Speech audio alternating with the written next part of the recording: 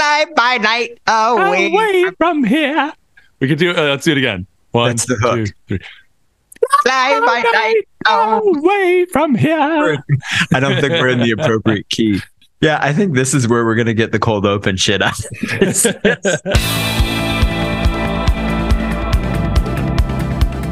Welcome to Backtracking, the show where two old buddies take a second listen to influential bands' catalogs, track by track.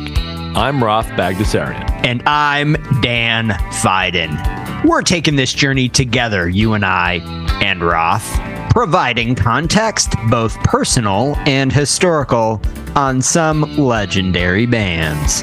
For our first season, we've picked none other than Rush.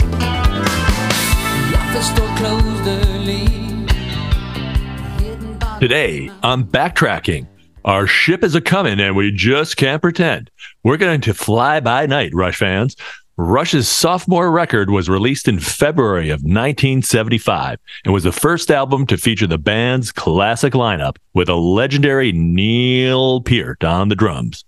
Just 2 weeks prior to leaving on their first American tour, Geddy and Alex made the decision to let go of John Rutsey due to creative differences and diverging ambitions. So they invited 5 drummers to audition. And as the legend goes, Peart got the job.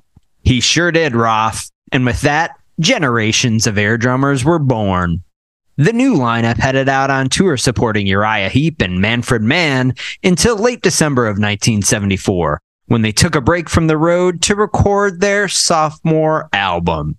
That Terry Brown rejoined the band at Toronto Sound Studios for this one, and it's the first record he'd receive a producer credit for. Mixing was completed in January 1975, and the band was pleased with the results. Unfortunately, the folks at Mercury Records were not. Peart had taken over most of the lyric writing, and the combination of the substantially stranger lyrics and decidedly less commercial songwriting left Mercury execs scratching their heads. Nonetheless, the album was released in early 1975, and the band hit the road, opening up for Kiss and Aerosmith. So you want to know what kind of world Fly By Night dropped into? Well, still a little nuts. Watergate is happening, and in March, Saigon falls. Turkey invades North Cyprus, and the Khmer Rouge take Cambodia and begin the genocide. Margaret Thatcher is elected. Microsoft is founded. Born to Run, Wish You Were Here, and The Red-Headed Stranger were all released. A bunch of Jehovah's Witnesses sell all their belongings in preparation for their predicted Armageddon at the end of that year. And apparently unrelated, both Rafi and I are born in Buffalo, New York, to the joy of people everywhere.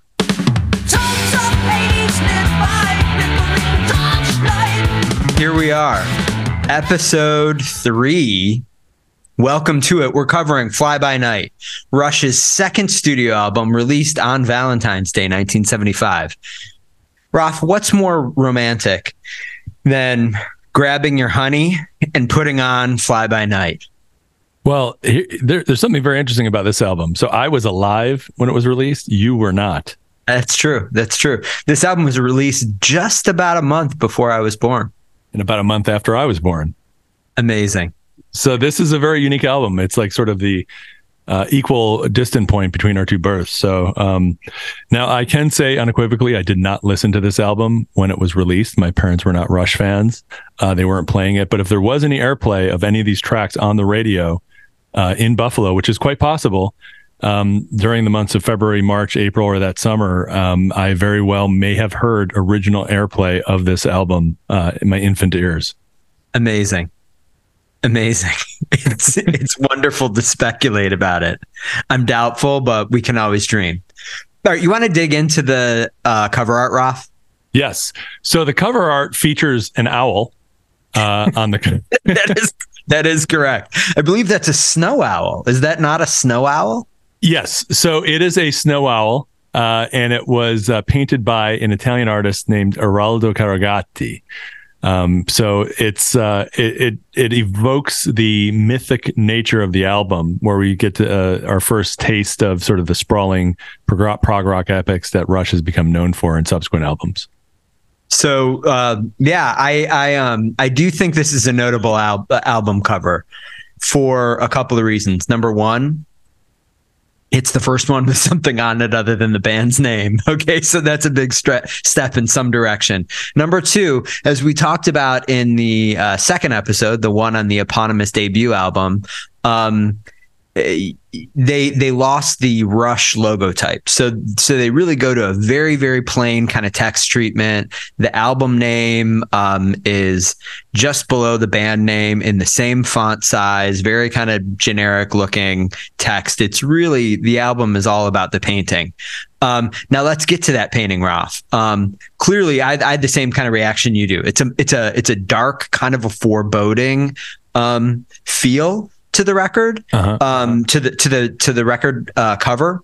Geraldo Carregati. I also did a little bit of research onto him. Who is this guy? So his most famous works of art seem to be, from what I can tell, I'm no art historian, portraits of each of the members of Kiss. So apparently there is a series of portraits of the kind of classic Kiss lineup that were painted by him that were on a set of kind of album covers from the early 70s era of Kiss. And then the other portrait that he's most well known for is a portrait of Sandra Day O'Connor, which is actually in the National Portrait Gallery.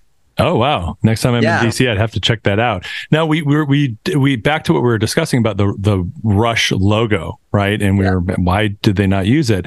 On this album, it was actually a decision by the record company to go to go with a different typeface for the Rush, the title of the band.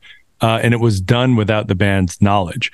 So by the time they got it, I mean, they have really, especially for these first few albums, they got really bad karma when it comes to their album art, like not getting what they exactly wanted. So they intended to use the logo type from the first record, and it was replaced by replaced with this by the record company? That I don't know. Unfortunately, I don't have Geddy Lee or Alex Lifeson's phone number handy. I could call them, but what I do know is that they weren't aware that the record label went with a different typeface. The presumption is that it was supposed to be their original logo with the bright red font and the big sort of curly letters, and the record company made a decision to go with a different font. Well, you know what? I would have vastly I would have preferred the original logo type from the first album, and I think the record company, if this is what happened, the record company made a mistake. The font choice on here, I think, is really boring and not very good. But on the flip side, because we do have to have a little bit of conflict here for there to be a worthy podcast. I mean, it did free them up to do whatever they wanted later. I mean, for example, the subsequent Starman logo with like the Rush sort of cursive, that to me is just as iconic, if not more so, than their original logo font. Okay, well, we're going to have disagreements all through all these podcasts on the cover art and maybe the logo type, Ralph. Yeah, I mean, it'll be a small miracle if we make it to all albums without breaking up. So. So when I actually looked at this portrait, the thing that it was evocative of for me, and not just kind of the generically foreboding, it specifically reminded me of the first edition Advanced Dungeons and Dragons cover art for a bunch of their work. There was an artist named David Trampier, I think, or Trampier, something like that. But he was one of the classic old school kind of 1970s D&D artists and did modules, and kind of I think most famously did the Player's Handbook, the original version of the Player's Handbook. So there's this really cool painting of like some kind of big statue, and there's like a little guy climbing up onto the statue. It looks like he's going to steal some treasure or something. But it's a very cool kind of foreboding painting. That's what this always reminded me of. And I think it pretty, at least thematically, I think of early D&D when I think of this album cover specifically. My real question is there significance to the fact that it's a snow owl? Is it just meant to represent Fly By Night, or is there something else to it? I mean, there's like a triple entendre there. I mean, it could be a reference to Fly By Night, to Bytor and the Snow Dog. Yeah. Okay. Well, anyway, cover art. I think this cover art just generally is a big improvement from the first record. I like the font treatment, kind of the treatment of the album name and the band name much worse than the first record, but overall I prefer this album cover, and I do think it is very recognizable, but it is also very dated at this point. Yeah, and as a testament to the artist's breadth and depth of style, if you were to look at the portrait of Sandra Day O'Connor next to the portrait of Kiss, you'll see that they're very different images. One is of a Supreme Court justice, another is of a bunch of guys in makeup. So do yourself a favor and do that comparison, and you'll see just how virtuosic his talent was. I think that maybe this is the most that anybody's ever spoken about this album cover specifically ever. So I think we can probably safely move on, Rob. So I want to talk a little bit about the production of the record. This is another Terry Brown production. Although he's not listed in the credits as a producer, he's listed as an engineer and having done the arrangements with the band. Yeah. And you know what? What's interesting about this era of Rush, too, is that, I mean, they were just pumping out album after album. I mean, they put out 2 albums in 1975, this and Carousel of Steel. So they were just like writing music, going in and recording it. Right. And I mean, compared to how long it takes to record an album these days, especially their last couple of albums, it was 5 years in between the recording of those albums. They were just, on fire. And this was all while they were touring pretty intensely and bringing on a new drummer as well. So I can't imagine, how busy and how productive they were at this time. And from all the accounts that I'm aware of, they were doing it without using uppers, right? They were, if anything, they just smoked pot. Now I haven't even started the Getty Lee biography, but I do understand there is quite a bit of cocaine that is discussed in that. But this is pre-cocaine. Mystery solved then. No, I mean, clearly, I think the fact that they did this and Caress of Steel in a single year, I mean, bands these days, these kids are just spoiled, farting around all the time. Rush is just in there, 1975, touring, shitting out classics left and right. Well, around this era, the rumor, what I understand, Rush, when they were touring with Kiss, it was typically the show would be over. They would all go back to the hotel. Kiss would party like there's no tomorrow. And the guys in Rush, 1975. Well, the guys in Rush would just go have a cup of tea and, read books and whatnot. I don't know how much truth there is to that. Paul Stanley is invariably at the Starbucks right up the street here. So if I see him, I will ask him and I'll get back to you. I'm sure he'll appreciate that. I'm sure he would. He'd love to talk about Rush. I'm sure. I mean, who doesn't? I will say on a Paul Stanley side note, I've seen a picture of him recently. I'm not a Kiss fan at all, but he has had a lot of plastic surgery done, has he not? I mean, he has a very strange look at this point. You have no comment on that? You don't want to be on record as mocking. All those guys are weird looking dudes. They're like 1970s rockers. I mean, even Getty is. Yeah. Well, all right, so Paul Stanley's plastic surgery aside, let's talk about the production, the sound of the record. For me, I absolutely love the sound of this record compared to the first record. Mm-hmm. I do think it still sounds like it's a small room. I mean, there's not a lot of there's not a lot of space, I guess, in the recording. But I think that the drums specifically, and I'm sure a decent part of it is just the fact that it's Neil Peart. It may be how he tunes his drums. It certainly sounds to me as though they were mic'd and recorded quite a bit differently. But the cymbal sound is much, much different than on the first record. There's a lot more sustain. But the toms on this record, the tom-toms just sound awesome. I love it. They are, it's just a kind of a fat, really great sound. I I love the sound of the drums on this record. Well, this was recorded at Toronto Sound Studios too, where they recorded their original album.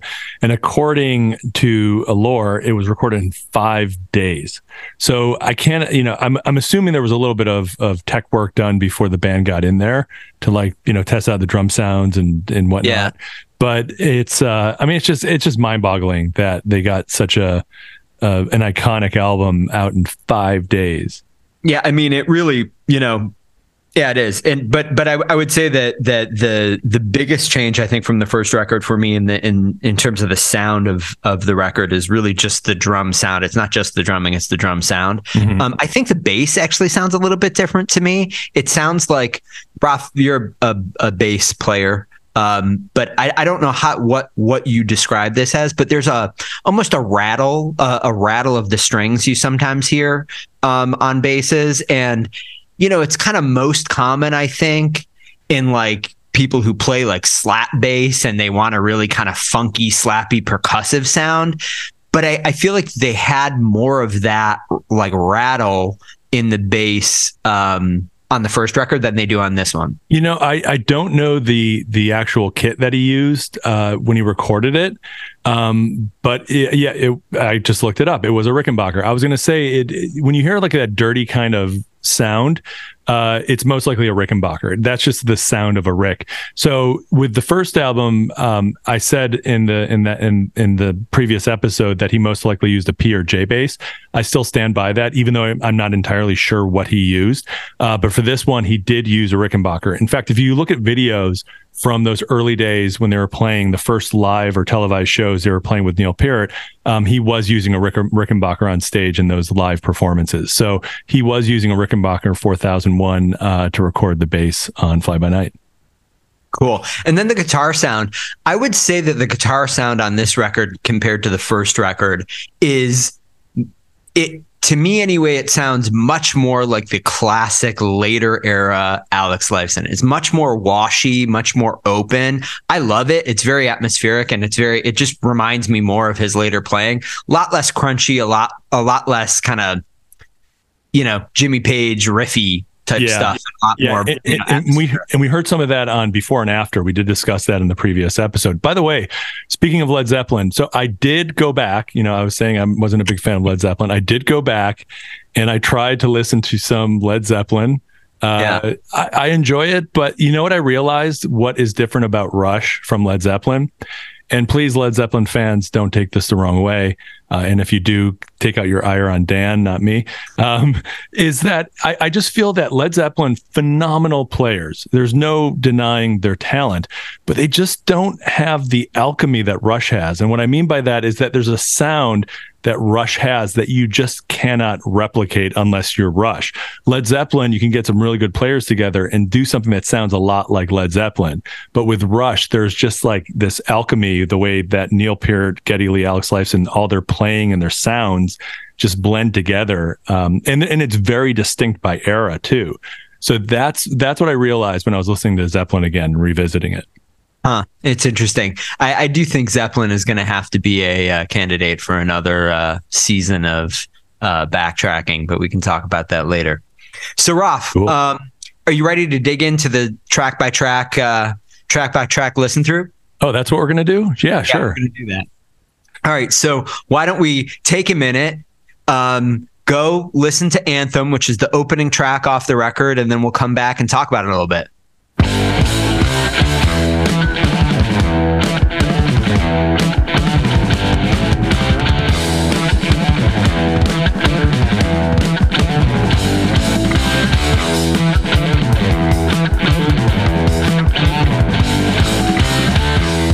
All right, Ross. Okay. I want to say something. Get back into this. So, okay. Now imagine you like bought Rush's first album, you listen to it, you're a huge fan, you love them, and you buy their next album, and you might have heard some rumblings or read about, hey, they have a different drummer this time. Because news didn't travel as fast then. And you go into your room, you light up a J, and what's a J, Ross? Before we a joint. Oh, enjoying Yeah. marijuana cigarette. It's legal Okay. now. So, Yeah. and Okay. and you lay down the stylus on the edge of the record, you hear a little crackling, then all of a sudden you hear Anthem. Like, can you imagine like being just how that must have rocked so many people's worlds? It rocked my world. And I did everything you just described, except I did it last week, and it rocked my world. I will say, all right, first, the basics. Anthem, opening track of the record, 4 minutes and 22 seconds. Music written by Leon Lifeson, lyrics by Peart. Okay. What an amazing opening song. And to your point, they couldn't have chosen a song off of this record to kind of announce the shift in the band more clearly than this one. I mean, it really, if you listen to the last record right into this record as though it were a single double album, you would just be like, oh my God, what happened? You know? Well, and this heralds in the new sort of literary era of Rush, right? Neil Peart, a voracious reader, never went to college. I don't even know if he graduated high school, but a true intellectual, true literary connoisseur. And he announces his arrival with a song based on the Ayn Rand novel, Anthem. Yeah. So, why don't we just talk about the lyrics for a second? You've already kind of let us in there. Ayn Rand, pen name for a woman named Alice O'Connor, who grew up was born in kind of Soviet Russia or born in Russia, and was there through the kind of changeover to the kind of Communist Party. So this is one of her earliest novels. It's kind of a novella. It was published in 1938. And it is a very, very clear, there are a couple of places we'll get into this on the discussion of the lyrics for this record, but it is Neil Peart at his, most clearly literary, wearing his influences directly on his sleeve. He named the song after the record, but he doesn't really talk about the plot of the album at all in this song. He really just kind of evokes what he, I think, interprets to be the themes of the novella.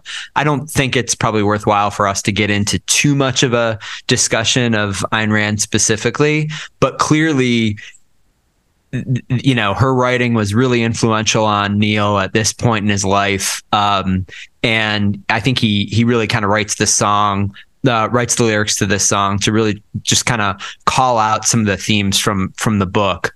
And I do think it is worthy a point to make that Neil Peart is invariably quoted or sort of referenced by some people who skew politically conservative. Not that I want to get into politics too much, but what his politics wasn't Republican, Democrat, left or right. It was very much two things. It was very much about self-determinism and anti-authoritarianism. Right. He was very anti-authoritarian. If you look at what the entire 2112 album is, which also has the song Something for Nothing, which is a very self-deterministic kind of song. So Ayn Rand and the book Anthem itself and the lyrics to this song are very much about self-determinism and doing things for yourself, right? The sort of what some might call selfishness. And I think that's where a lot of people sort of assume his politics sort of skewed one way or the other. But Neil Peart, and the years before he passed away, while he was living here in California, he referred to himself as a bleeding heart libertarian, right? So make of that what you will. I think there's something for everyone in that, but this song really sort of announces, his thoughts on, individuality and not so much anti-authoritarianism in this song, but you will start to see those themes a lot in his music. Yeah, I mean, I think it's interesting. I do think that, there are periods of time and there are kind of subcultures within society more broadly where kind of Ayn Rand kind of goes through these mm-hmm. phases of popularity or phases of being, ridiculed. Right now, I think we're in one where, liking of Ayn Rand is generally considered something that's obnoxious, that tech bros do or whatever. I think there's a meme out there in society about that. I think though you really need to. I don't want to get too much into. I don't know what Neil's politics would have been, and I don't want to speculate on that personally. I don't know enough about him personally to talk about it. But I do think that it's important to think about not just her writing, but also Neil's writing about her writing within the context of the Cold War, right? 1975 was a very different time than 2020. And, communism was at that point very much, it was not a kind of a theoretical thing. No. It was a system that existed in the world. It was, the kind of U.S., our kind of biggest geopolitical rival. And there was it was, the Cold War was about probably lots of things, but it was certainly this kind of contest of ideologies in a lot of way. And when you think about Ayn Rand kind of like emigrating from Russia, you can imagine that, a lot of her writing and views on this was probably influenced by what she saw and experienced as, being very difficult in Soviet Russia. And she just kind of lashed out against that. Whether that's right or wrong, I don't really think is top. Well, I do know there's enough about, and I do know enough about his politics. The one thing he did not like or appreciate, and this is from interviews with Geddy Lee and from Neil Peart that I've read, he did not appreciate people using his lyrics or his sort of his stance on self-determinism or anti-authority. He did not like the use of that to support what would be clearly authoritarian candidates here in the United States and abroad. So that's the one thing that I do know. As far as his politics, honestly, he was probably apolitical. He probably found good things and bad things in everyone, right? I don't think he was a cheerleader for any political party at all. I think some things he was probably very conservative and some things he was very progressive. So, and it really doesn't matter for the music, because he's not talking about politics. He's talking about, the spirit of the individual is really what it comes down to. Yeah.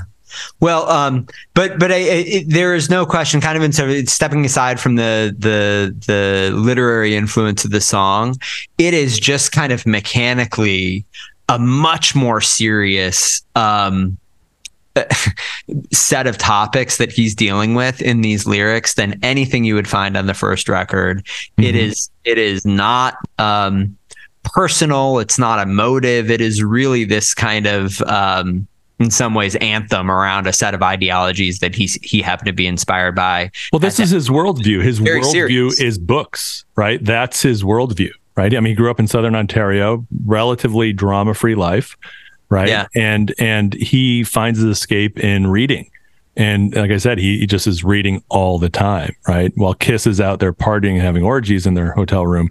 I can only assume that's what they were doing. Neil Peart is probably smoking a cigarette, having tea, and reading Ayn Rand. Very rock and roll. So the music.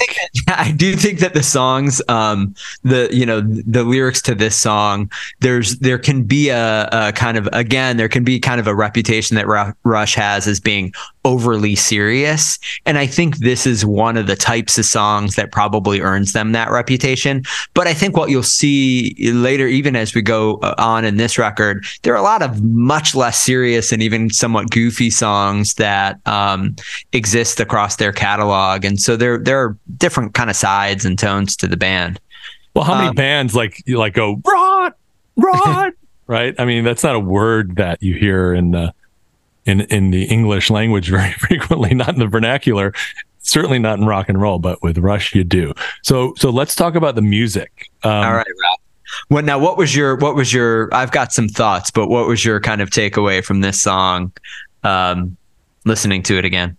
It's just like it's like a kick in the nuts, quite honestly, right? When you turn it on, and it really comes from Neil's drumming, right? I mean, you have to think that they listen to all the tracks and they're like, this has to be the first one. Like, this is the introduction. Hey guys, Neil Peart is here and we're going to make sure you know it. And I think that's what this song is saying, both lyrically and musically.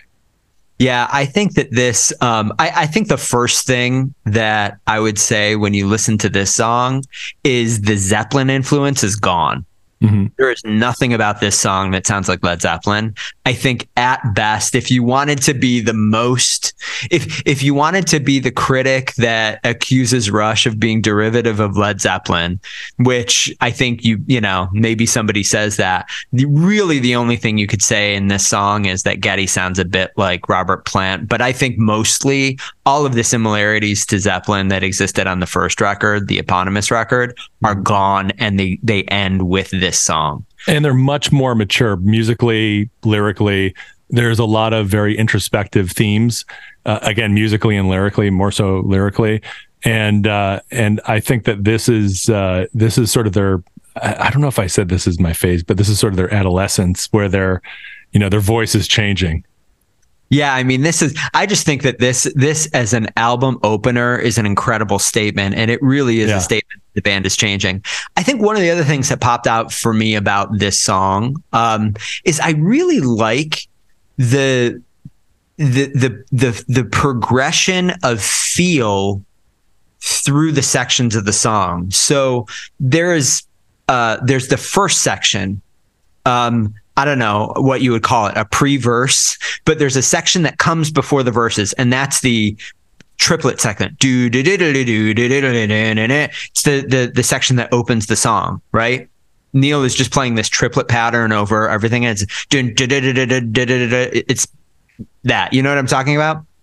Not it's really. The first section of the song. It is the first section of the song. That's a verse, right? Or are you talking about? Yeah, but it's before. Okay, so it's the first part of the verse. So they play that, and then that ends, and it gets a little bit looser, and that's when the singing in the verse comes in. But it gets looser. The drum pattern changes, and Alex's guitar is much more, I think he's just arpeggiating like a chord, but it's pretty ringy and open.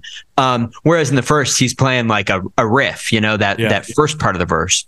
But that first part is like very tight. It's like a knot. It's like rope knotted up, and it's just super tight and driving. Second session, a little looser, right? And Geddy's singing, and the guitar is a little more open, and the drumming is less busy. And then it goes into the chorus, which is like super loose, right? The drumming goes down to a halftime thing where it's like boom, boom, anthem of the heart, anthem of the mind, right? And the guitar is really open, and it's just the most loose thing. And so as you go through just the sections of the song, there are these big changes in feel from one little section to the next that I just love. It makes the sound of the song so interesting. And especially during the guitar solo, what Neil's doing with the rhythms, it's I don't know, this isn't a shuffle, is it? It's kind of got like a skippy kind of feel to it. I don't know if if it qualifies as a shuffle, but it almost has like a shuffle kind of feel, which is really, I mean, think about it. It opens up with this just driving, like dun, dun, dun, dun, dun, dun, just like really driving riff and a lot of syncopation. I mean, you just get like everything. Like we said, this is them saying, "Hey, motherfuckers, this is Neil Peart, and don't you forget it." Right? I mean, that's what this song is saying. Yeah, it's a pretty amazing opener for the record, and it definitely announces that Rush is a very different band than they were on the eponymous record. Yeah. So I love this one. I think this is one of the, I'm not going to say what I think is the best song on the record, but this is definitely one of the high points. It is. So moving to the next song, we should take a listen to this. Let's do it. It's called Best I Can.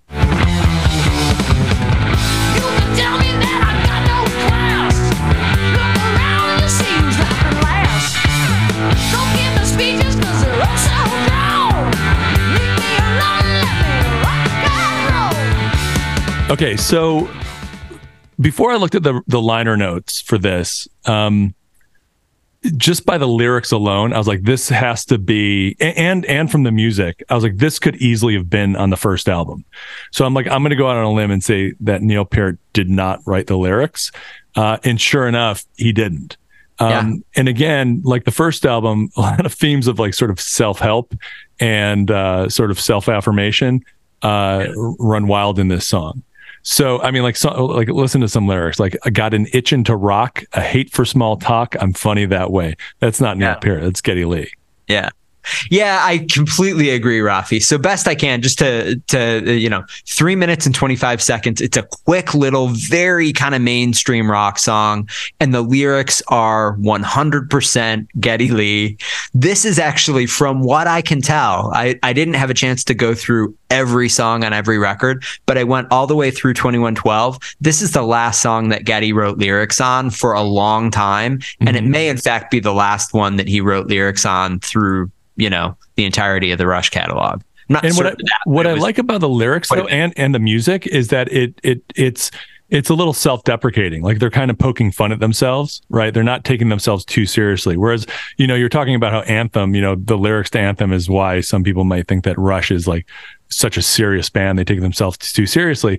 Well, they should listen to Best I Can and ask themselves, like, are they really taking themselves that seriously? And that's where this doesn't rise to the level of pretension, right? Because I think that when they do aspire to when they reach for, I'm using a sort of, I'm paraphrasing something from here. It's not a pun, but they're reaching for the stars. He says, I got my sights on the stars. I won't get that far. But when they're reaching, for something beyond, right?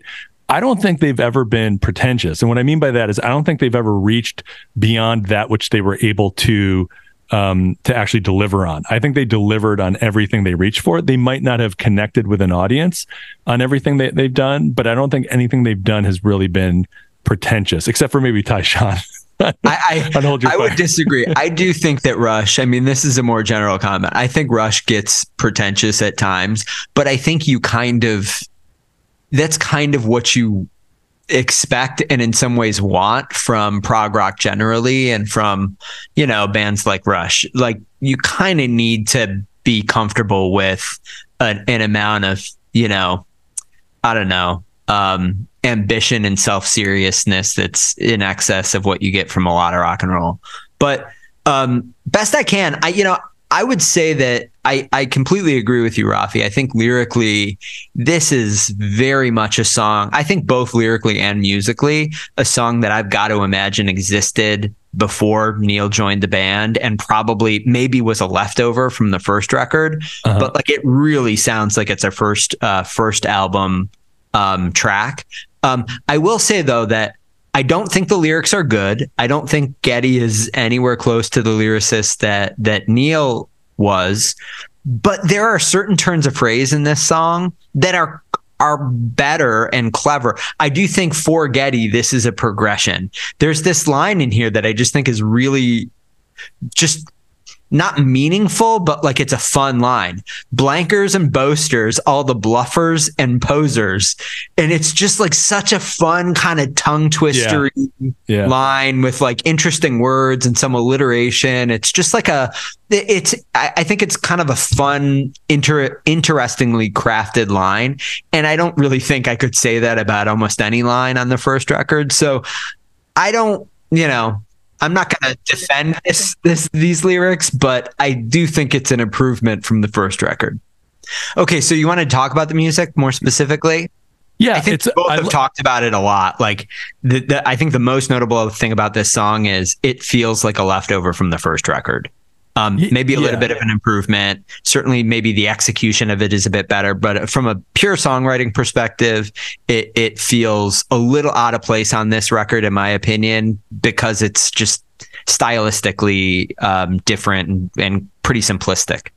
Yeah, and I think that this is Rush having fun. And you hear it with like little cowbell, little riffs in the guitar solo too. And it's so funny that you brought up that. That is one of my notes. It is such a funny, like pretty basic drum part. And I actually feel like Neil almost feels like he's restricted on this, but there is this goofy pure cowbell like drum fill in it that is just so funny and sticks out so much. During that guitar solo, especially if you listen, it's one of my favorite guitar solos in the early era of Rush, right? Really? But if you listen to it, it really is like the band discovering, like, wow, we can talk to each other musically and we totally understand each other, right? Like that's this song, especially during that guitar solo, because there's not much going on musically, it's a lot of, I think a lot of the stuff they were doing in that either was improv or it was spawned out of improv, but it was, especially during that guitar solo, if you listen to it, it really is a three-way dialogue between the three guys in the band. And it's a very fluid dialogue at that. Yeah. Yeah. You definitely notice in across this record, but in a song like this, how musical Neil's fills tend to be, in that they really, and I don't know who initiates it, right? But like he and Geddy really tend to almost play the same notes during his drum fills and stuff. Or like when Geddy's doing a bass fill, it's like pretty common that the drums really almost kind of hit it note for note, which is, it's surprising how infrequently that's the case in other bands, at least in my opinion. Yeah. I mean, they really echo each other quite a bit. Again, it comes down to alchemy. Alchemy. And I hate to beat a dead horse with a stick, but Led Zeppelin really great, but they didn't have the alchemy. Anyway. Well, I will say though, my opinion is the album would be better without this song on it, and it would just be too short an album. I just don't think this is a good enough song for the album. I think it sticks out. I think it is the weakest track on the record, but it's in the second track position. Same, and we talked about this a lot with the last record. The worst song on the album, I think, is the second track. Is this going to be a tradition that Rush sticks with for like the remainder of their catalog, or are they going to bury the stinker in like, track 2? I don't know. I don't know if this is a segue into the third song, Beneath, Between, and Behind, but I kind of feel that's the worst song off this album. Ooh, some controversy. Yeah. Wow. All right, why don't we listen to it? Yeah, let's listen to it. Beneath, Between, Behind.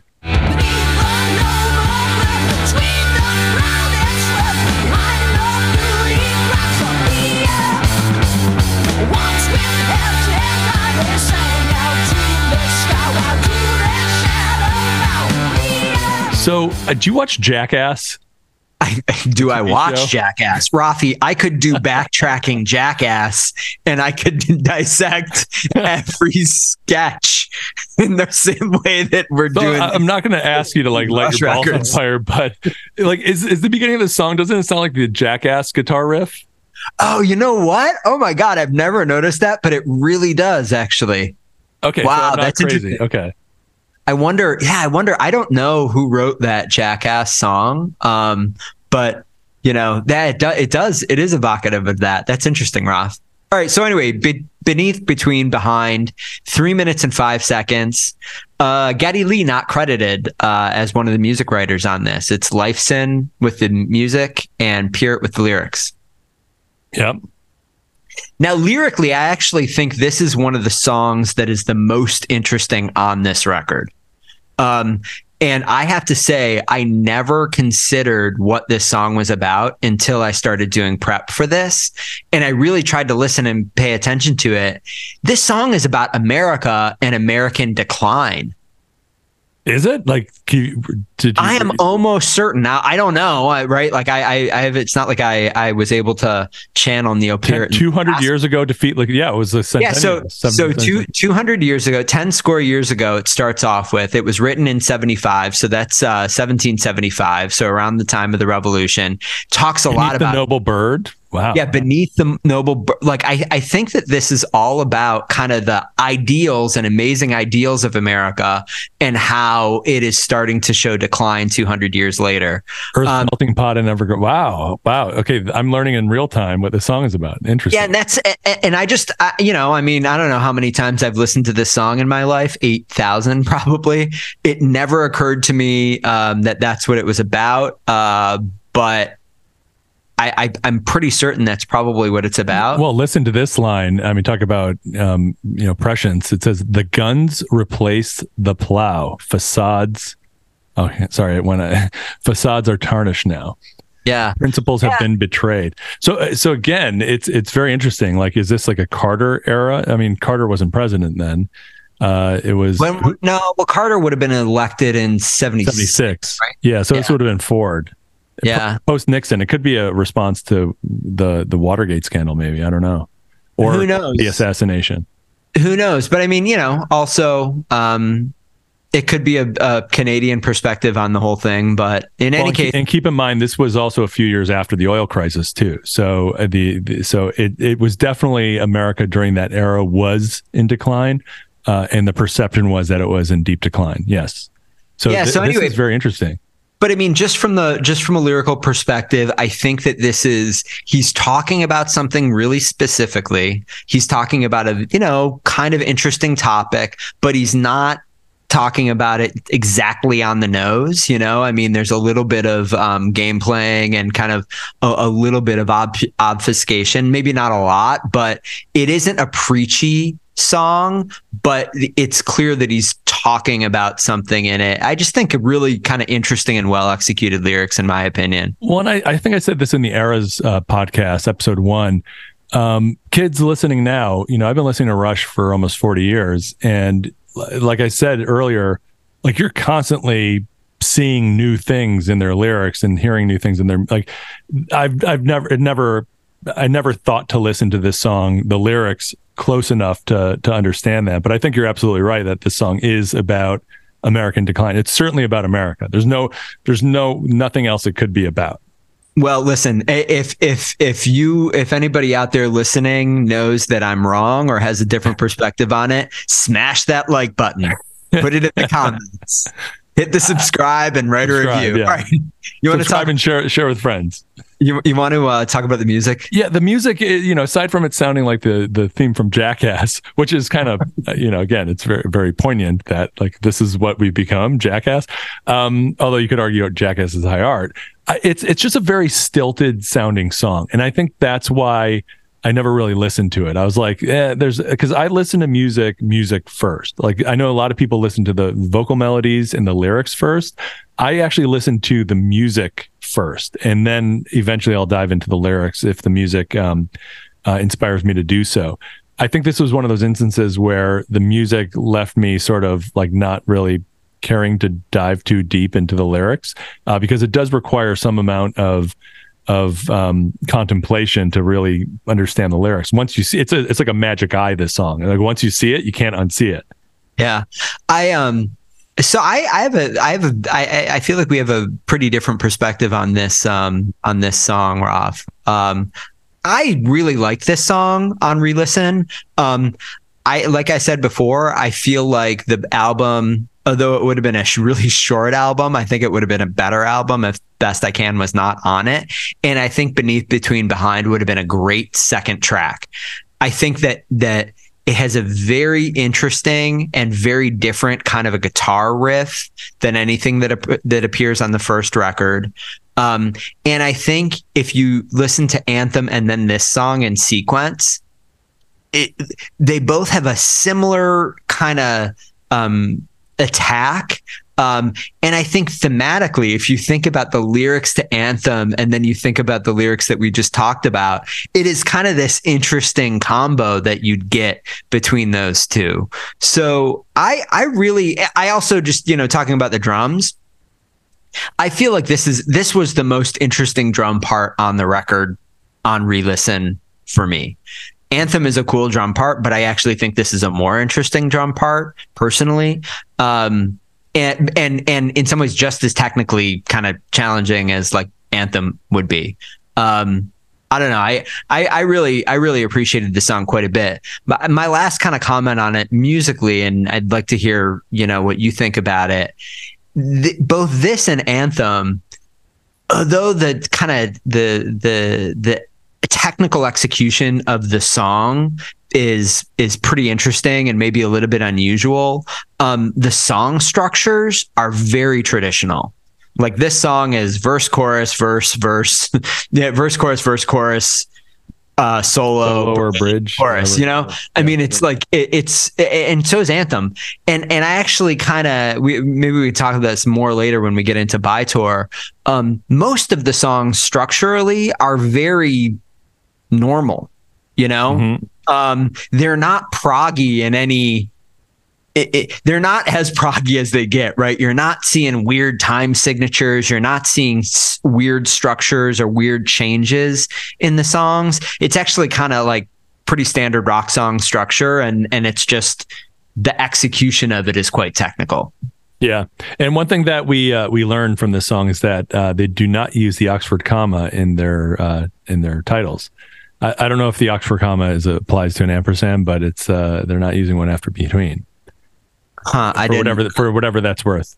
Well, that's a good point, Ralph. I'm glad you called that one out. Well, we want to be thorough here, right?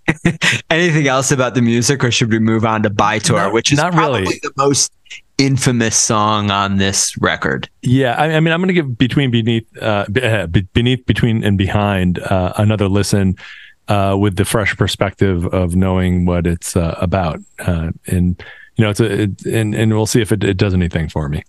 Okay. All right. Well, let's move on to Bytor.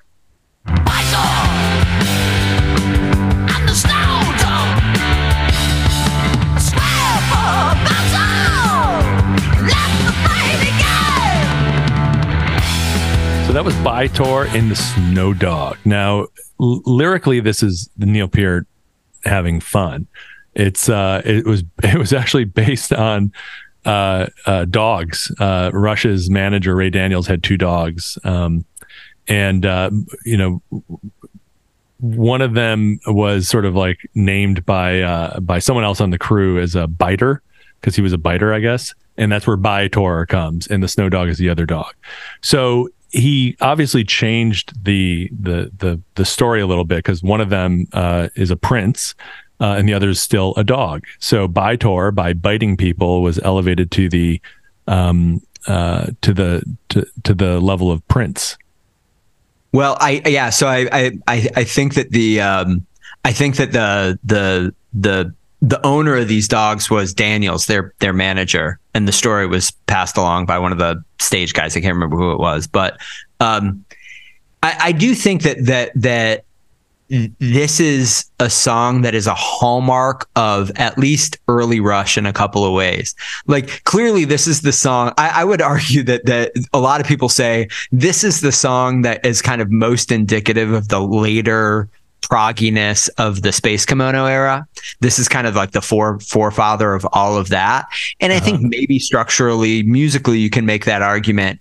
It certainly has a lot of kind of fantasy overtones and everything in the lyrics. But the most important thing, I think, to know about this song is it's just a goofy, dorky in-joke, And I do think that this is an example of Rush having a sense of humor that maybe isn't immediately obvious to people who aren't kind of deep into Rush, but like, you can't say that they take themselves too seriously. They wrote an 8.5-minute song that has lyrics about their manager's dogs and some story that they thought was really funny.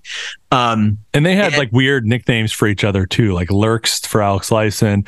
Alex Lifeson's Ovation, like guitar stands, were called like the Omega Concern, and they'd always thank them in the liner notes, and you'd be like, what the hell's the Omega Concern?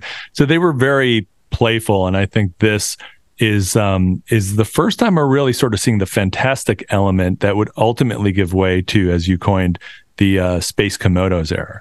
That's right. So now, do you want to talk a little bit about the music, Ralph? Well, let's talk about the lyrics quickly. So Neil Peart apparently predicts the rise of Ethereum in this song. It says the sign of Eth is rising in the air, ETH.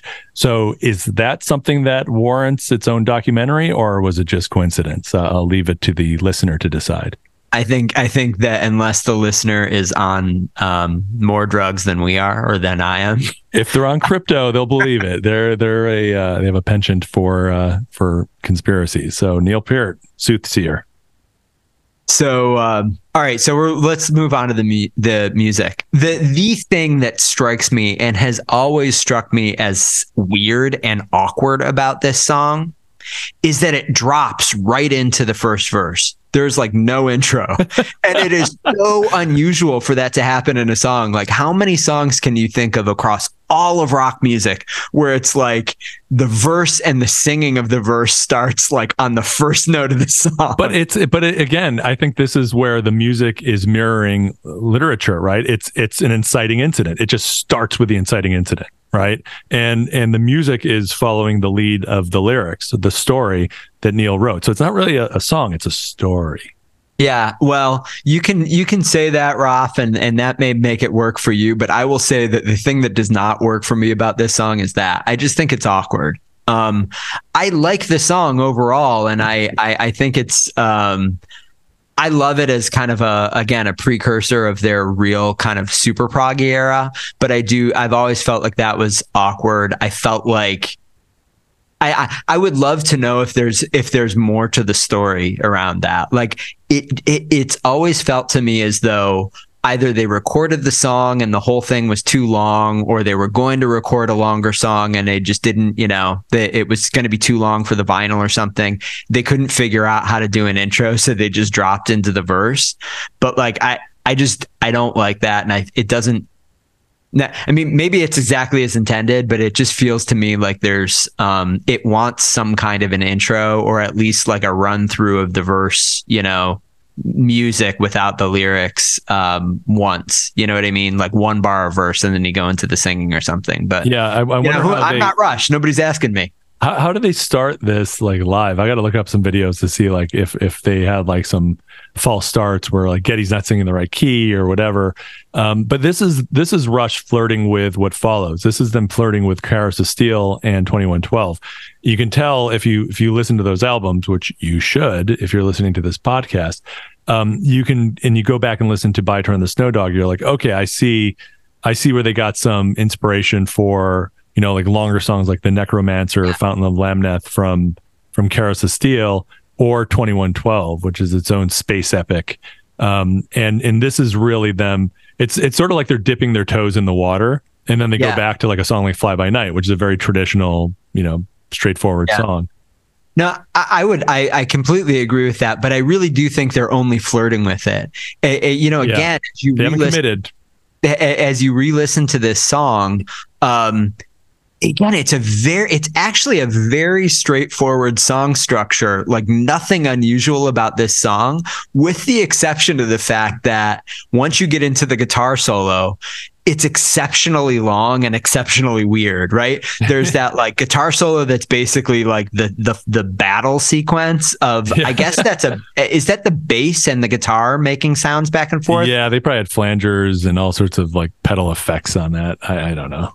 Yeah, whatever it is, there's that section, and it goes on for a really long time, and then it goes into a very like atmospheric thing that starts at about 4 minutes 45 seconds.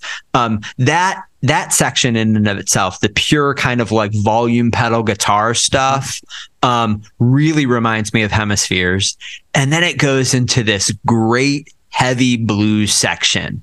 That's like the back half of the guitar solo and the battle sequence. Yeah, and if you're worried that Rush is going to become a jam band, if you're listening to this album for the first time and you're worried like, oh shit, they're going to become a jam band, don't worry. They never became a jam band, but this sort of has smacks of that a little bit.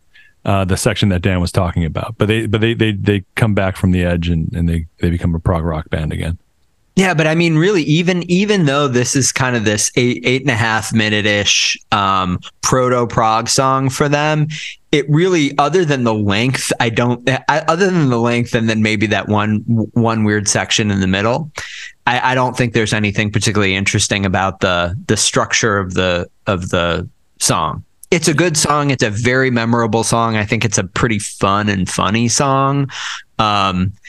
Especially if you know kind of what the origins are. Yeah, I think it's a good song. I think it's a very interesting song in the development of the band, but I don't think it's one of the strongest songs on the record. No, it's fun. It's historically significant. I'd be curious to see if there was an actual like a story written about By Torn the Snow Dog. I'm sure someone is like, yeah, of course. You haven't read it. No, I haven't, but I would like to read it, and it's fun. It's a good middle album. If you're not emotionally ready for it or don't care to invest in it, you could always skip over it and go to the next song, which is Fly By Night, the eponymous.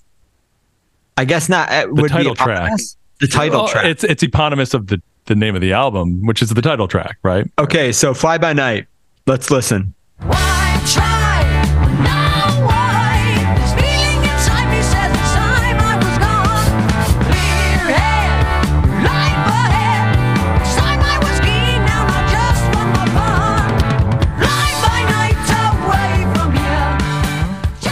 Rafi, Fly By Night. I'm back. Yes, I've just listened to Fly By Night, and 3 minutes and 22 seconds of Geddy Lee and Alex Lifeson hooks, man. This is a hooky song. Yeah, this is arguably like it's a D chord with like a G, like DG sustain. That's the opening chord. That's a D chord, and that sustain, like this is like this is the first time we're hearing like quintessential like Alex Lifeson guitar riff, right? And it's a very simple guitar riff, right? It's nothing like crazy. In fact, this song is probably one of the first songs that I learned on guitar, right? The guitar riff. Yeah.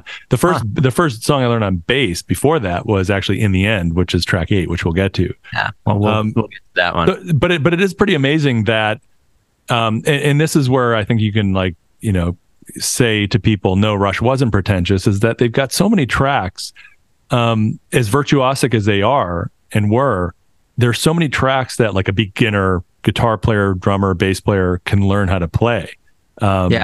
This is yeah, I mean, I guess we're already into the music, so we'll go back to the lyrics afterwards, but why don't we just finish up with the music? So I agree. I think this is a very pop, like on re-listen, I feel like this is a very poppy song actually.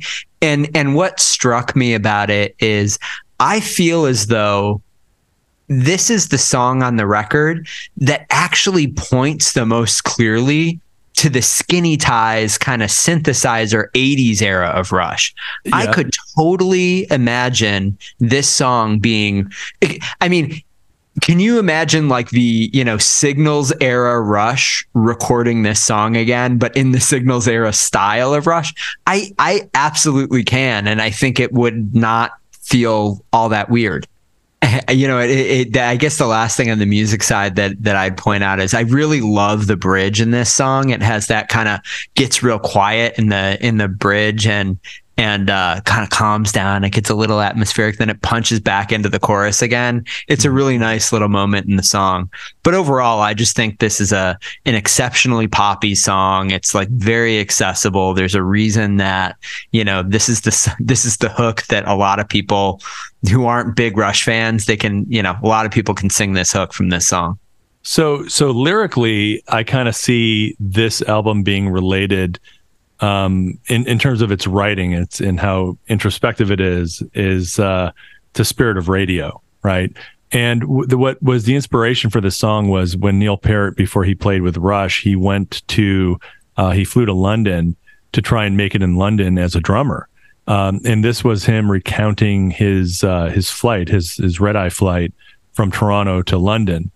And, you know, as talented as he was, you can hear all of the sort of, you know, apprehension in this big decision that he's making. He's leaving his family, he's leaving his homeland, he's going to this strange foreign land to try and make it, wondering if he will be able to do it. And it really gets into the sort of psychology of someone who's driven, and this is a common theme in Rush songs, right?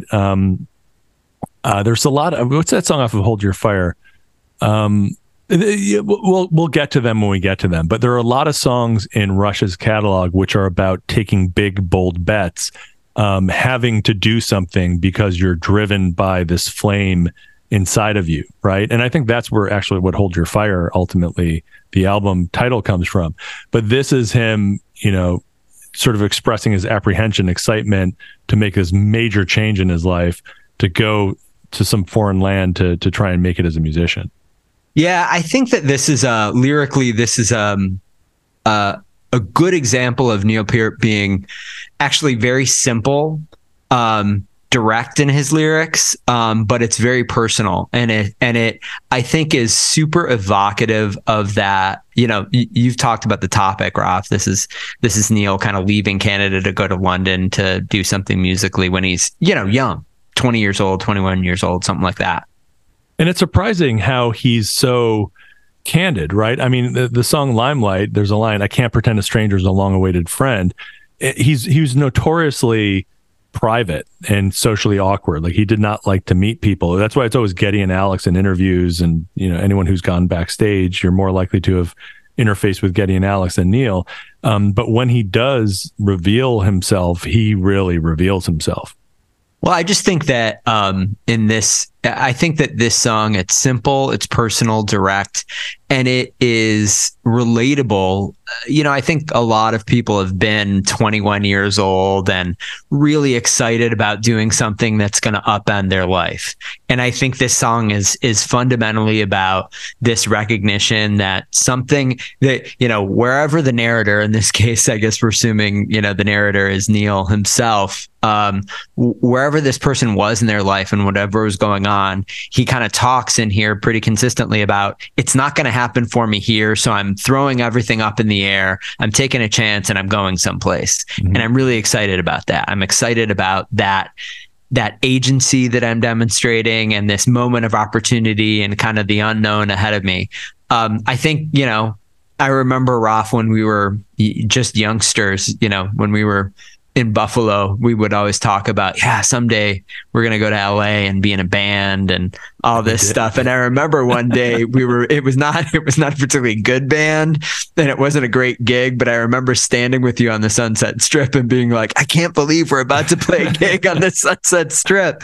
And it really was like, for me, I that reminds me almost of the way that Neil must have felt when he was like on the plane on his way to London to go do what he was doing. Right. Think about it. He was selling auto parts at his like dad's auto parts shop in St. Catharines, which isn't far from Buffalo. I mean, you could get to St. Catharines in like 30 minutes maybe. And having these grand sort of ambitions to make it. Now, and again, context, Toronto at the time was not a very metropolitan city. I think even like at that era, like Buffalo was considered like the big city across Lake Ontario from Toronto, right? So Toronto really, it wasn't until like the 80s, early 90s where it really sort of became a major force into itself on the global stage. Especially the mid 90s, music in Toronto was a renaissance. But back then, he, it's interesting that he went to London. Was it because he was a royal subject and he could just very easily move there? I don't know. I don't know how Canadian immigration works. Why not New York? I actually don't know the story of even what band he was joining there or what he was going to do musically. I just have, I've heard, I think the same thing that you have. This song was written about a trip that he took to London to do something, to try and have some kind of a break. Yeah, and it's just interesting that he went there. I mean, at that same time, you had Paul Schaefer was going to New York, right? So there were other Canadian musicians that were going to New York. David Foster was. So it's weird that Neil went to London. Well, that maybe some mysteries aren't meant to be solved, Ralph. Yeah. On that note, do you want to move on to Making Memories? Yes. So the next song is called, as Dan said, Making Memories. Let's take a listen.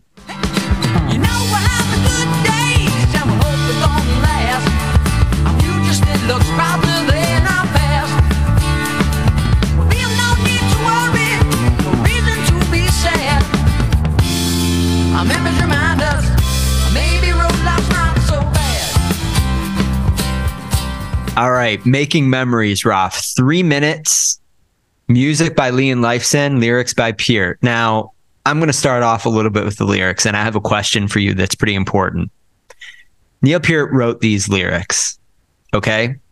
He also purportedly joined the band a week before they went on tour, before they were ready to go on tour. I don't know when this record was recorded within that whole sequence of events. But the question that I had when I listened to these lyrics is, okay, Neil wrote these lyrics. Had he even ever been on the road at that point? Does he know anything about road life, or does he have any memories of being on the road? Because these lyrics are definitely written from the perspective of like the seasoned road warrior who's been in, seen a million faces and rocked them all. But like, I was just wondering, had Neil even ever done that at this point? They probably had only seen like 10,000 faces by this time, or 100,000 faces. It's interesting because the lyrics are the most like non-characteristic of Neil Peart lyrics, of any Neil Peart lyrics on any Rush album, right? They're like borderline Geddy. I'm wondering if like Geddy and Neil wrote them together. Maybe it could have been that. I don't It could I don't know, but Neil. I had the exact same comment, Ralph. I said this really just sounds like Neil doing Getty lyrics. Yeah, yes. I almost feel like Neil was like, these guys don't know it, but I can write. Let me write something that's kind of like what they've written in the past, and that's what I'll give them as my first song. So maybe that's what was going on in his head. Yeah.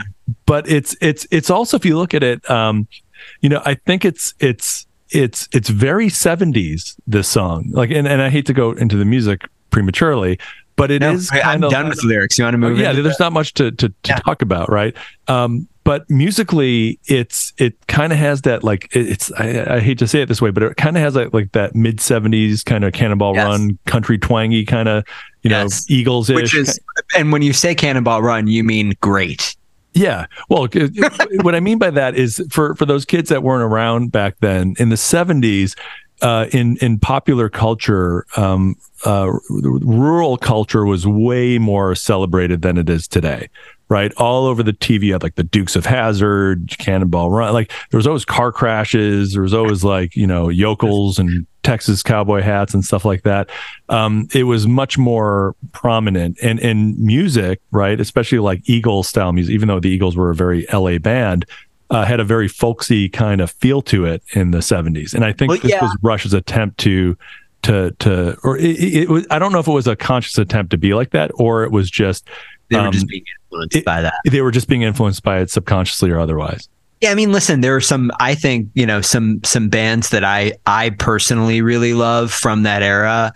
Flying Burrito Brothers, right? Kind of Graham Parsons type stuff that is, kind of the first wave of country rock mixed. And, the Eagles are certainly kind of part of that. I think that there are a lot of bands in that. Laurel Canyon, yeah. Yeah, and I love that kind of stuff. I think the things in this song that give it that feel, number one, definitely it's this acoustic guitar. This is an acoustic guitar driven song. It's the first time you've heard that across everything up to this point in their catalog, I believe. I don't think there's any other jangly acoustic playing on I don't think there's any jangly acoustic playing on the first record at all. And I'm pretty certain there's nothing like that earlier on this record. And then the second thing, also a guitar thing here, the guitar solo comes in. It's a slide guitar solo, right? So it's electric, and it's such a cool guitar solo, but totally different than I think anything on the rest of the Rush catalog. I can't think of a single slide guitar solo anywhere in their catalog except on this song. Yeah, and again, that speaks to what I was saying earlier about it being sort of that folksy kind of country rock influence that you just couldn't escape at the time. And we did talk about Rush's influences to some degree in the previous two episodes. They never would be like, people are doing disco, so let's do disco.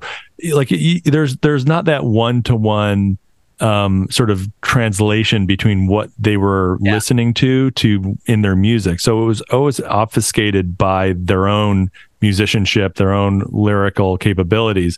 And I think this is an example of where it's shining through a little bit more than it typically does. And I think that's where the song came from. It could also be what made it get to that point, and this is just a theory, is, I know we were kind of joking about it, but it could have been like just Neil's more self-conscious early efforts to contribute to the band. Right? Yeah. So this is a broader topic, and maybe we can do some kind of a secret extra episode where we do this sometime. But as I listened to this song, I was like, gosh, I think I could I think it would be a fun exercise to resequence the first record and the second record, and to move Making Memories and Best I Can onto the first record, and then take a couple of those more proggy, interesting songs from the first record and move them on to Fly By Night. And I actually think you'd end up with two more cohesive records from a songwriting perspective. Obviously, the performance, and in particular Neil Peart, would make it feel a little disjointed and weird. But I guess I bring that up to say I feel like Making Memories is a pretty good and pretty solid song. I actually love the fact that they went to like this jangly acoustic and did that flavor. I think it's just so unique for Rush. But I also feel like it doesn't hold together with the bulk of this record as well. That's really interesting. And like the thought of like making like new Rush albums based on like disparate songs. Another thing we could do is have a mock conversation where I'm like Getty and you're Neil, and I can say, "Hey Neil, what's this song about? You want some pasta?" I'm not into LARPing Rush, Roth. Not interested. Okay, so you want to move on to Rivendell. This is I think this is another really interesting song that it'll be fun to talk about. Sunlight dances through the leaves, soft winds stir the sighing trees, lying in the warm grass, feel the sun upon your face. Okay, thou shalt have listened to thine song Rivendell. I'm trying to get the MIDI. Sunlight dances through the trees. I really like this song, and this is like a Farewell to Kings song. Like if we made up an album, this would go on Farewell to Kings. Listen, I think you've got to. I know you're going to hate it. We're going to talk about Led Zeppelin, though. I'm not going to say that this is a Led Zeppelin influence, but this is a Tolkien song. Mm-hmm. Now, I'll talk about some ways that I think it's Tolkien inspired, but like clearly. Neil is wearing his influence on his sleeve. He named the song Rivendell. So like clearly he is like not afraid of us knowing that he's talking about Tolkien here. Mm-hmm. And it's way ahead of the curve, by the way. Well, Misty Mountain Hop, Roth, came out in 1971. Was that Tolkien too? I didn't know that. Okay. Yeah, Misty Mountain Hop is a Tolkien song. So the Misty Mountains from The Hobbit, right? Yeah. So thematically, lyrically, very similar to Led Zeppelin.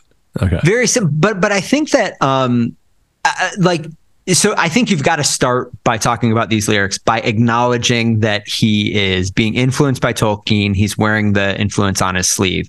That said, for all the years that I listened to this song, and even when I read the lyrics much more clearly, there are a couple of places where it's clearly about like, you know, Tolkien. He says he used the word elven in the lyrics at one point, but it always felt to me much more generic, like a very pretty summer afternoon feeling song. You know, it reminds me of kind of being 16 and it's in the middle of summer. It's maybe 3 p.m. and hot out, and you're just kind of chilling and maybe falling asleep. You know, that's what this song reminds you of. Yeah, totally. I don't know why. It's the opposite. It's like last week of December. It gets dark at 4:30. It's snowing outside. This is what the song evokes for me. Oh wow, interesting. Wow, more conflict. Totally we should dig into that. But what it doesn't evoke for me is The Hobbit or Lord of the Rings. I mean, I don't feel like this is a song about those books. It's more a song about the feeling that he imagined the characters in the book have when they're at Rivendell, which is this very kind of like safe, comfortable home. This is, you know what I mean? There's this place you can escape the world where the Dark Lord cannot go, right? Yeah, I mean it's a very wistful and romantic song, and so lyrically, although it is clearly about like, you know, Tolkien and stuff, it is not the bulk of the lyrics. I don't think are overwhelmingly, you know, actively about like retelling some story from the book or anything. I think that's really more a jumping off point than anything else. But what is really amazing about this song, because it's a great song, right? What's amazing about this song is that you got an album, more than an album's and a half of Rush that you would have heard before you heard this song, and they're rocking, they're singing about their foibles and their being self-conscious and Ayn Rand. So when you get to this song, this is the first time they really like let their proverbial and literal hair down. But they like it's completely different than anything we've ever heard from them before.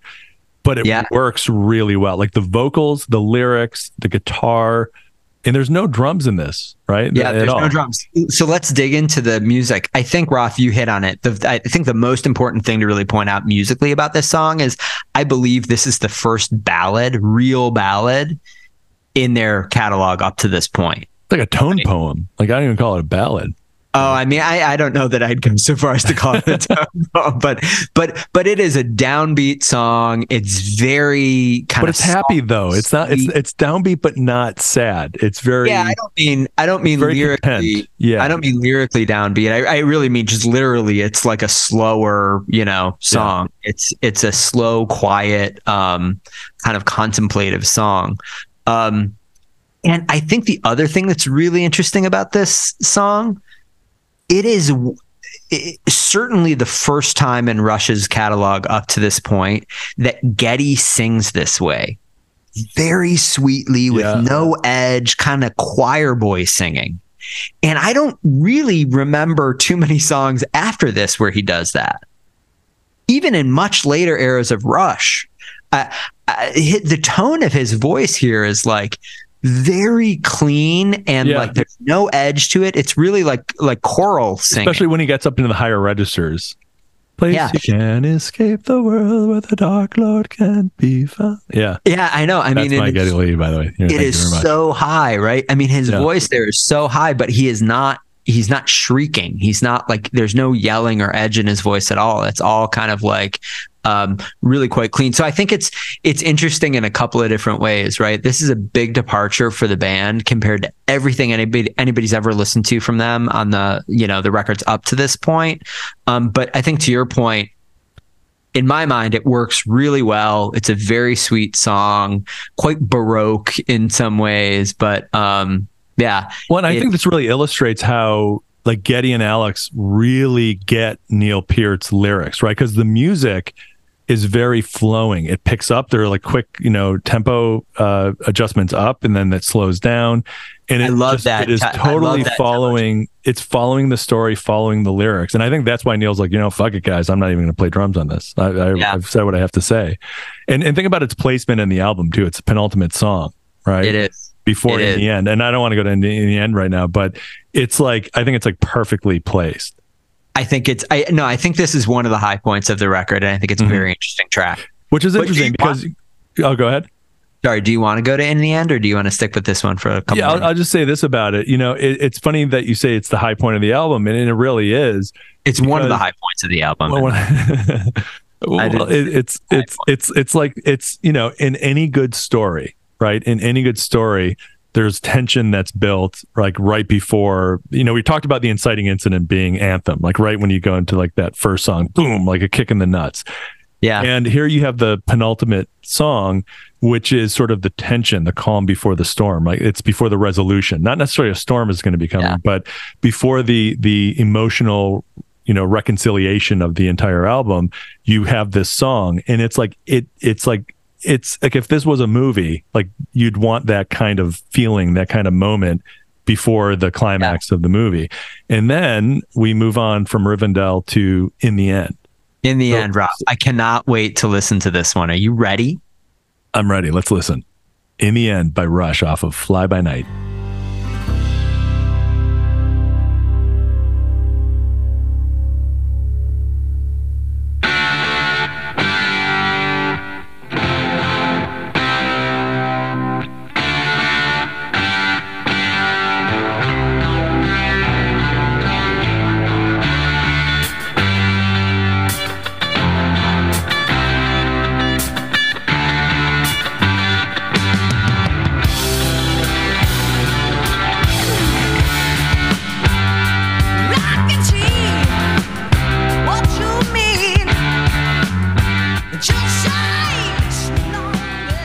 Roth, yes, I can see what you mean. It just takes me longer, my bro.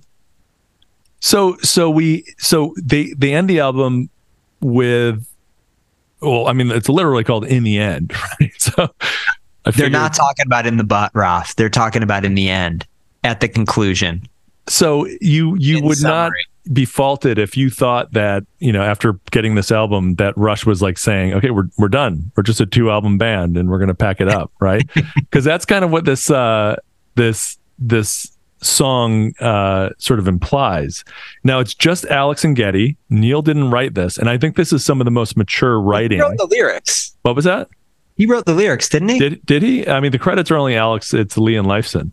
Let me look. I am looking on the. We're looking up in real time. We're looking. We don't know everything about Rush. Okay, you know what? You're right. You are right, and I apologize, Ralph. I have it wrong in my notes. That is an incredibly interesting twist.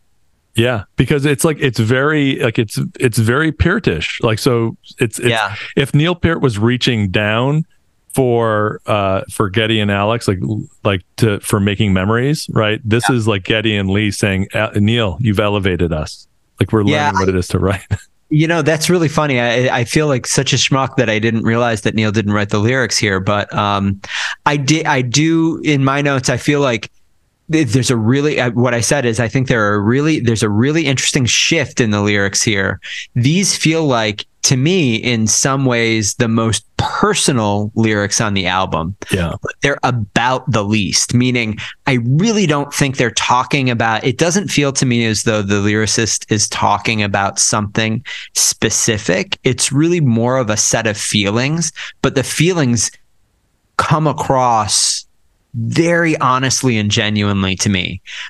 So I don't come away from this song having any sense of what it is they're talking about, other than this like general sense of how it feels to be in a certain kind of relationship and how you can feel relative to the other person in that relationship. Mm-hmm. But I really like the lyrics in this song.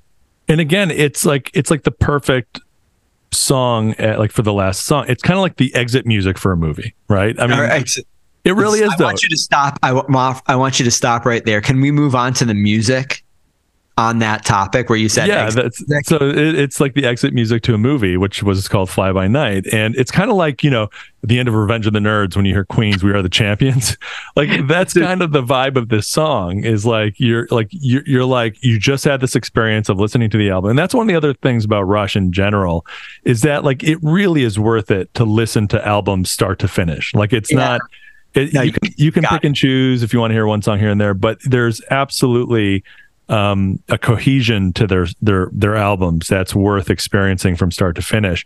And with this one, in the end, you know, it does have that feeling of, okay, we're closing the book on this story, figuratively and potentially literally, right? We're closing the book on this, and we're moving on. What's next in store for us? Roth, when you kind of moved into the music, you said exit music from film, which is the name of a Radiohead song. I actually called you or texted you a couple of times while I was listening to this record recently, and I just said, I think In the End is one of the great album closing songs ever. I think when you consume an album, as you're saying, as a single kind of work of art, listening to the tracks in sequence and you know, assuming that the band tracked the record intentionally, like they made some real creative choices about how they were going to sequence the songs. I really think that kind of a closing track on an album is a really important choice. Yeah.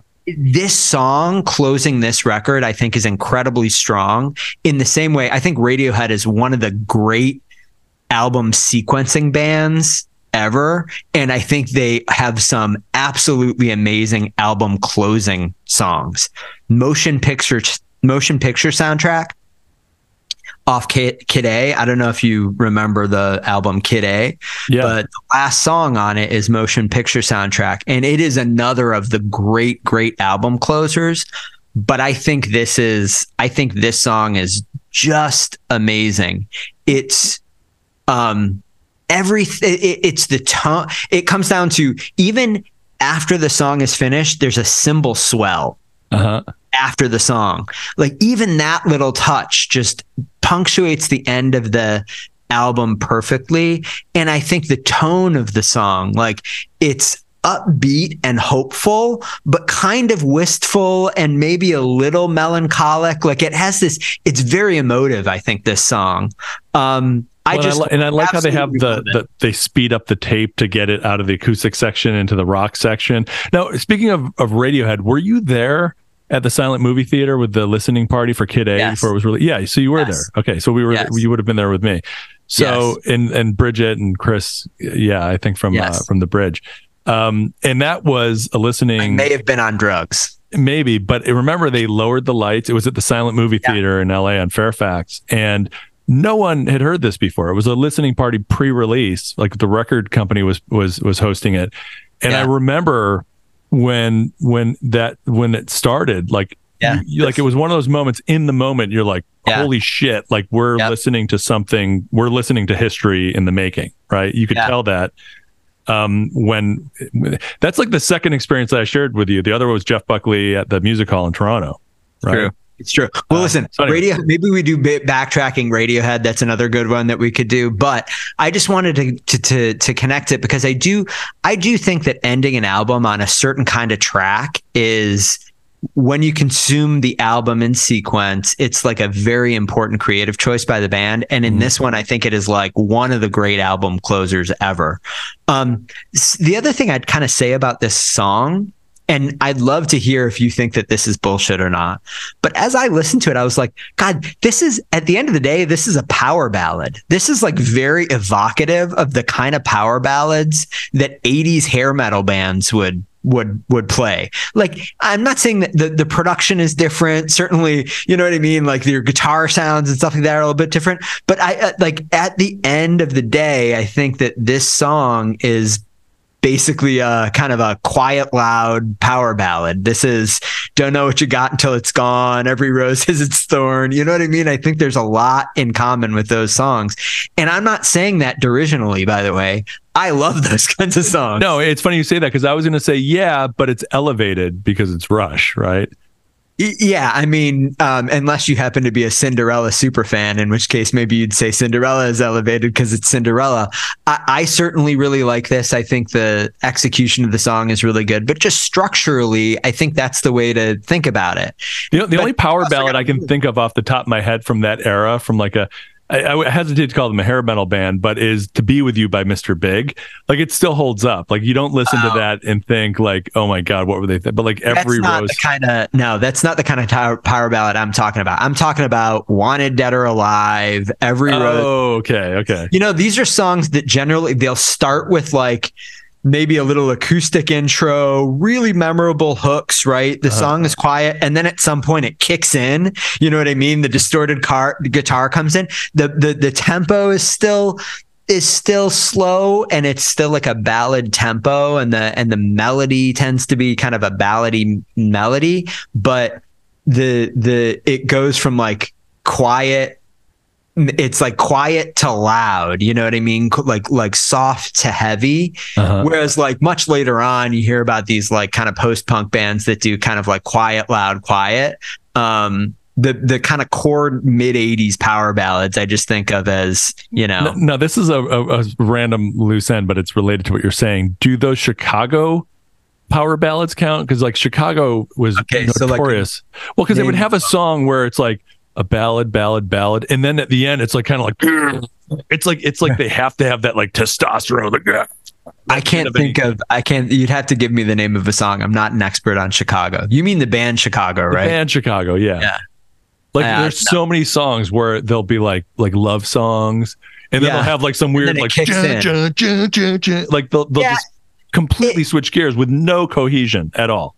Yeah. I mean, there are certainly lots of songs like that prior to the mid 80s hair metal stuff.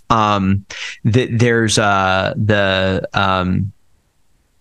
are a lot of them in the 70s as well. But I think that in the early 80s, mid 80s, it almost became a cottage industry. Like every one of these kind of generic hair metal bands had one of these songs, you know.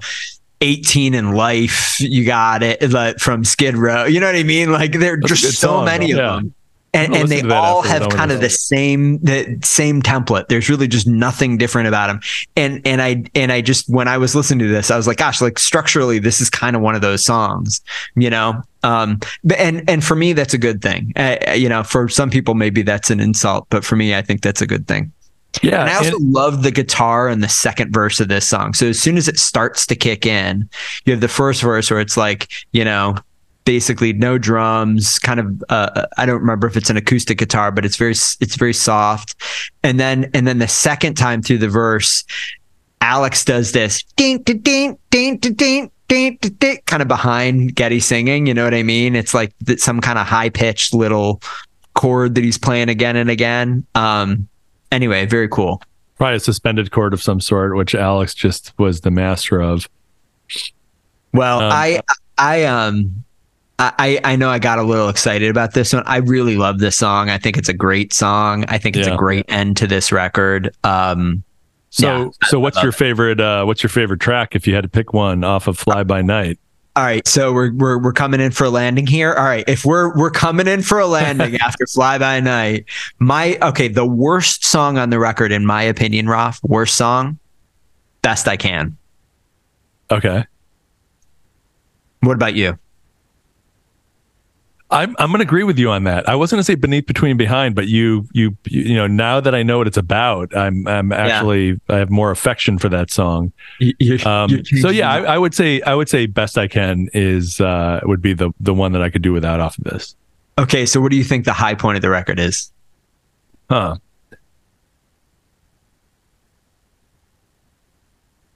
You know what? It's like trying to choose which of your favorite. It's Sophie's Choice. It's between three songs, right? It's okay. What are the three? I want to hear what the three are for you. I would say it might even be four. Yeah, you're right. It's either In the End, Rivendell, or Fly By Night. Oh, really? Okay. Yeah. Like all honestly, right, well, Rivendell is up there. I would say, you know, and again, I think I did this with the first album too, but sometimes the marquee track is the best one. And I actually like Fly By Night. I think if there's one song off of Fly By Night that you'd listen to, or that I would play over and over again, it would probably be Fly By Night. Yeah. I'm actually going to say Anthem is my favorite on this record. That was the fourth one. Yeah. It is just such a huge step forward for the band. I think for what it is, the execution of it is just awesome. And I feel like it really, on re-listen for me, if I had to kind of say like, what is it about Rush that you love as they move through this era and into the next era? Like what song kind of is most representative of the parts of Rush that you love? For me, it's Anthem. Yeah, I see. So your response was much more like cerebral. Mine was more emotional. So there you have it, folks. We're going to talk about in hemispheres, Roth, you know, okay, sometimes it's the right brain, sometimes it's the left brain. There's space for both. Yeah, it's about to get real. I mean, Caress of Steel, as I said, my eras, I see that as sort of being halfway through that album, being the departure point. So it's going to start to get really interesting with Caress of Steel.